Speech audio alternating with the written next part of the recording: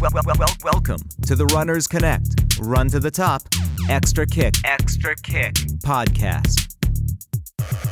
Hey, this is Coach Ruairi, and I'm here with Coach Dylan, and you are listening to another episode of the Run to the Top, Extra Kick podcast. Today we are talking about trail running and etiquette for running the trails.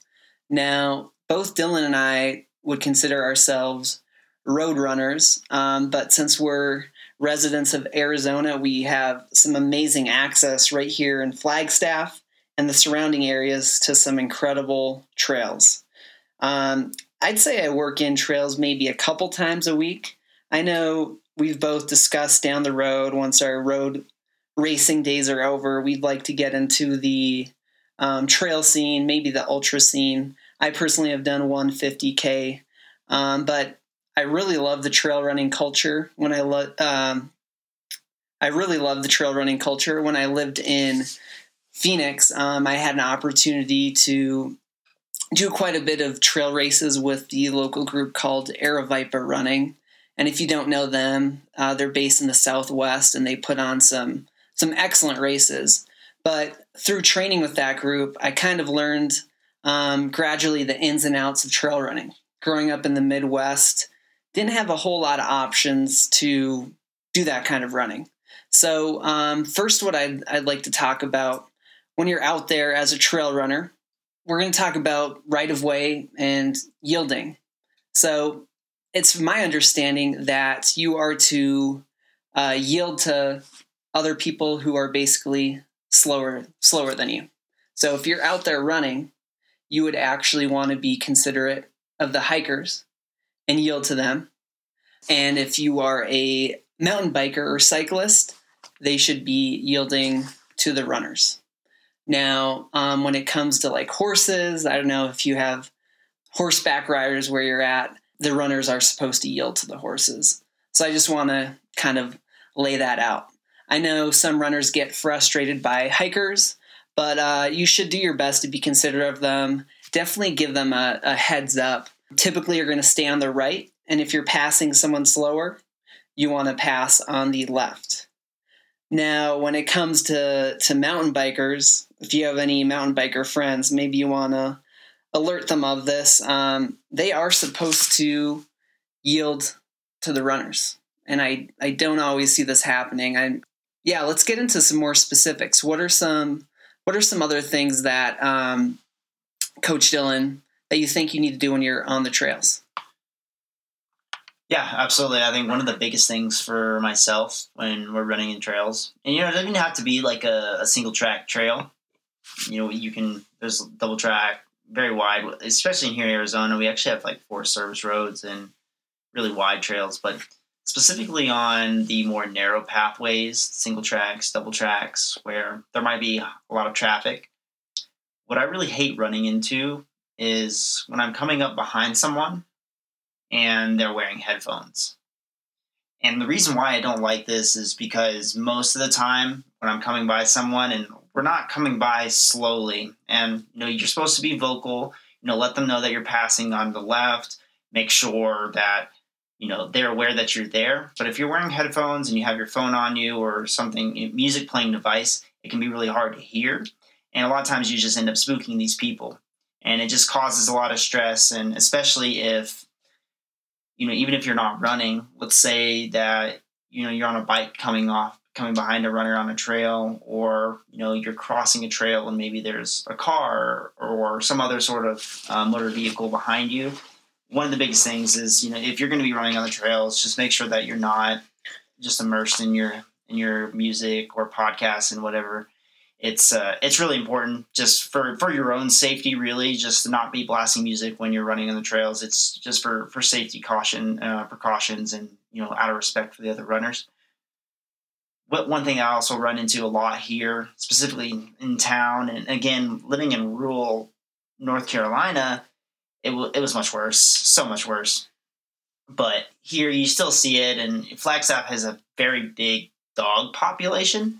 And it's great. I love seeing people out walking, running, hiking with their dogs. I think that's great. There's nothing wrong with that at all. I think that's really a part of the culture here. And people really take advantage of that.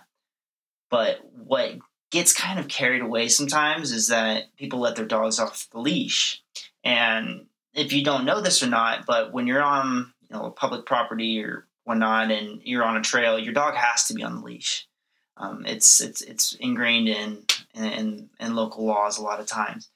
And even if your dog is really friendly, it's really frightening for runners to be running into these dogs on trails, and especially when the owner is nowhere in sight and you're unaccompanied. They're unaccompanied.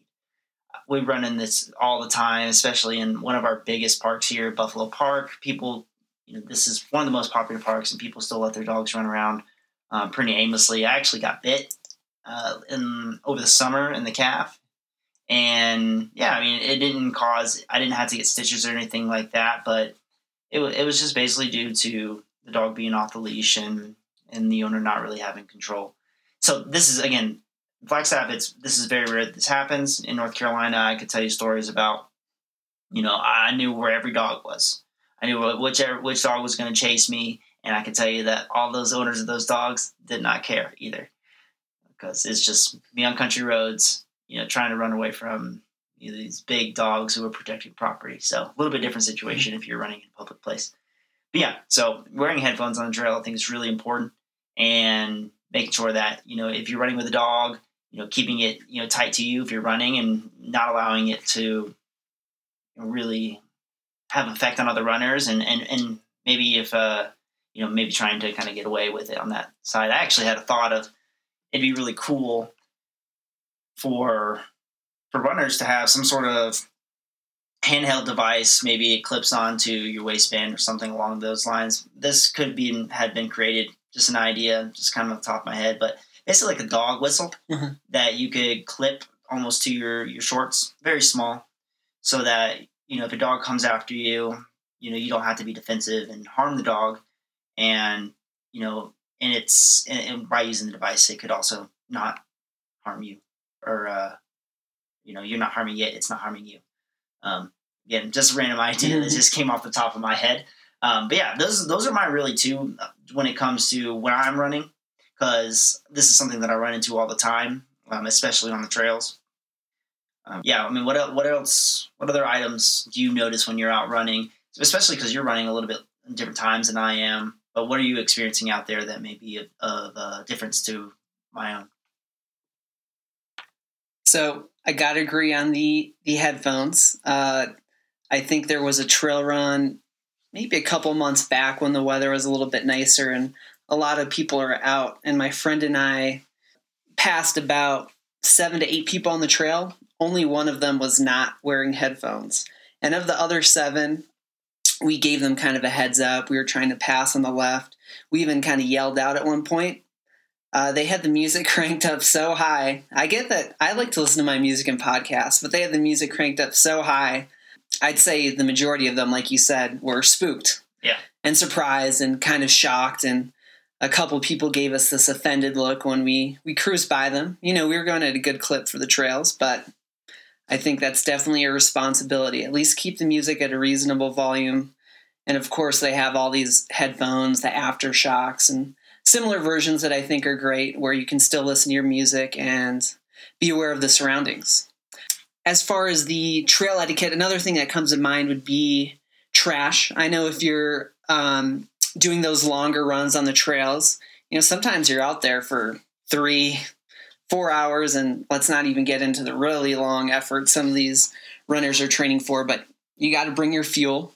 I think at least my friends, the ones I know, are pretty good about it, but they'll make sure that they don't drop any garbage, even if it's just the little top to the gel packets. But I do see a fair amount of gel packets, might be accidental from the runners. And then of course, other trash, I hate it when I see plastic water bottles. Sometimes I'll pick those up and make sure they're disposed of.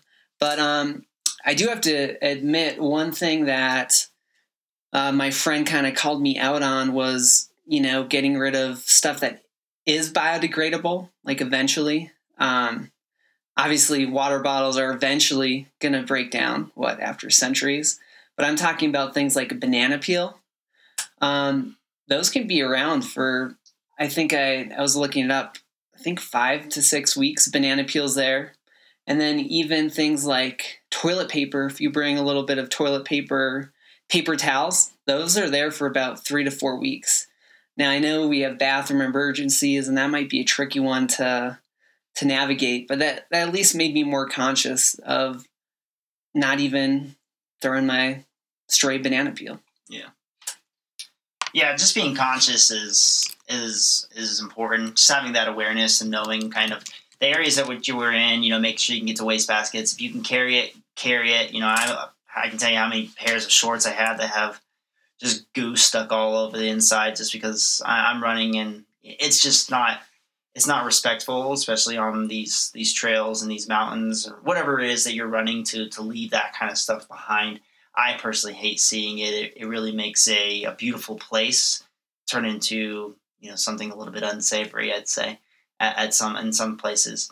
I've definitely been on some runs on the West Coast where you're in really nice, like it seems beautiful weather, beautiful trail, but it's just people have come and just populated it and trashed it, and it's really sad because there's not a lot of paid maintenance crew to come pick up these trails. So it's important to just take care of that and make sure that you're being conscious, not to be wasteful and polluting the trails that you're on.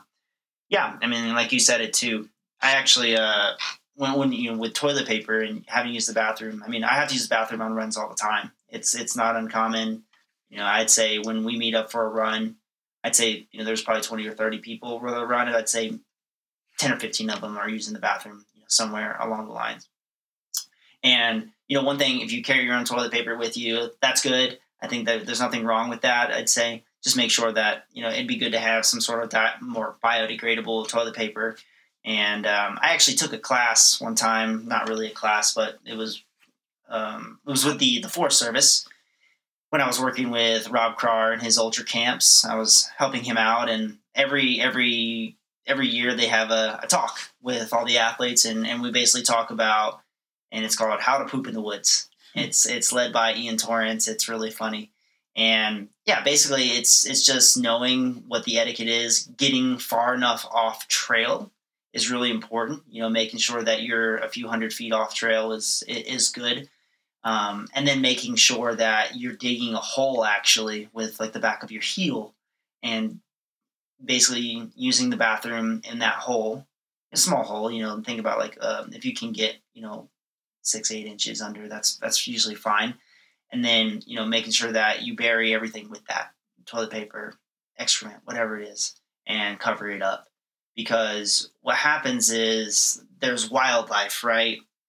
And they come by and, they sniff it. And, if you're just right next to the trail, you're going to basically maybe endanger other people or spook other people, or, cause more wildlife to kind of make their way toward these more populated areas, and not only put you in potential danger, but put them in danger too. I mean, they're animals who are living in these areas, and if a human runs into them, that could definitely cause a stir and potentially cause some more invasive procedures that we don't want to really talk about. Anyways, it's really just making sure, hey, you get off trail, making sure that you're digging a hole, burying everything, making sure that you're leaving it the way that you found it as best as possible. That's maybe like my best recommendation, making sure that you're not overturning too many things. And then just not leaving things out in the open. It's just respect to the nature and respect to everybody else who enjoys those trails too. That's a great point. Actually, that same friend who was kind of pointing that out mentioned with the toilet paper, burying it is a good way to make sure it doesn't interfere with the local ecosystem. So dig a hole, folks. As a final note, I know we kind of pointed out some things that irk us about, it could be other people on the trail, but I think one thing that ties in with etiquette is just being friendly. Let's try to create a positive culture out there on the trails. I know I always try to say hi or wave to all types of people, whether it's someone on horseback, hiker, cyclists. I think even just extending that friendly smile can be a good place to start and just make the trails a better place to be. So on that note, thanks for listening, and we'll see you next time.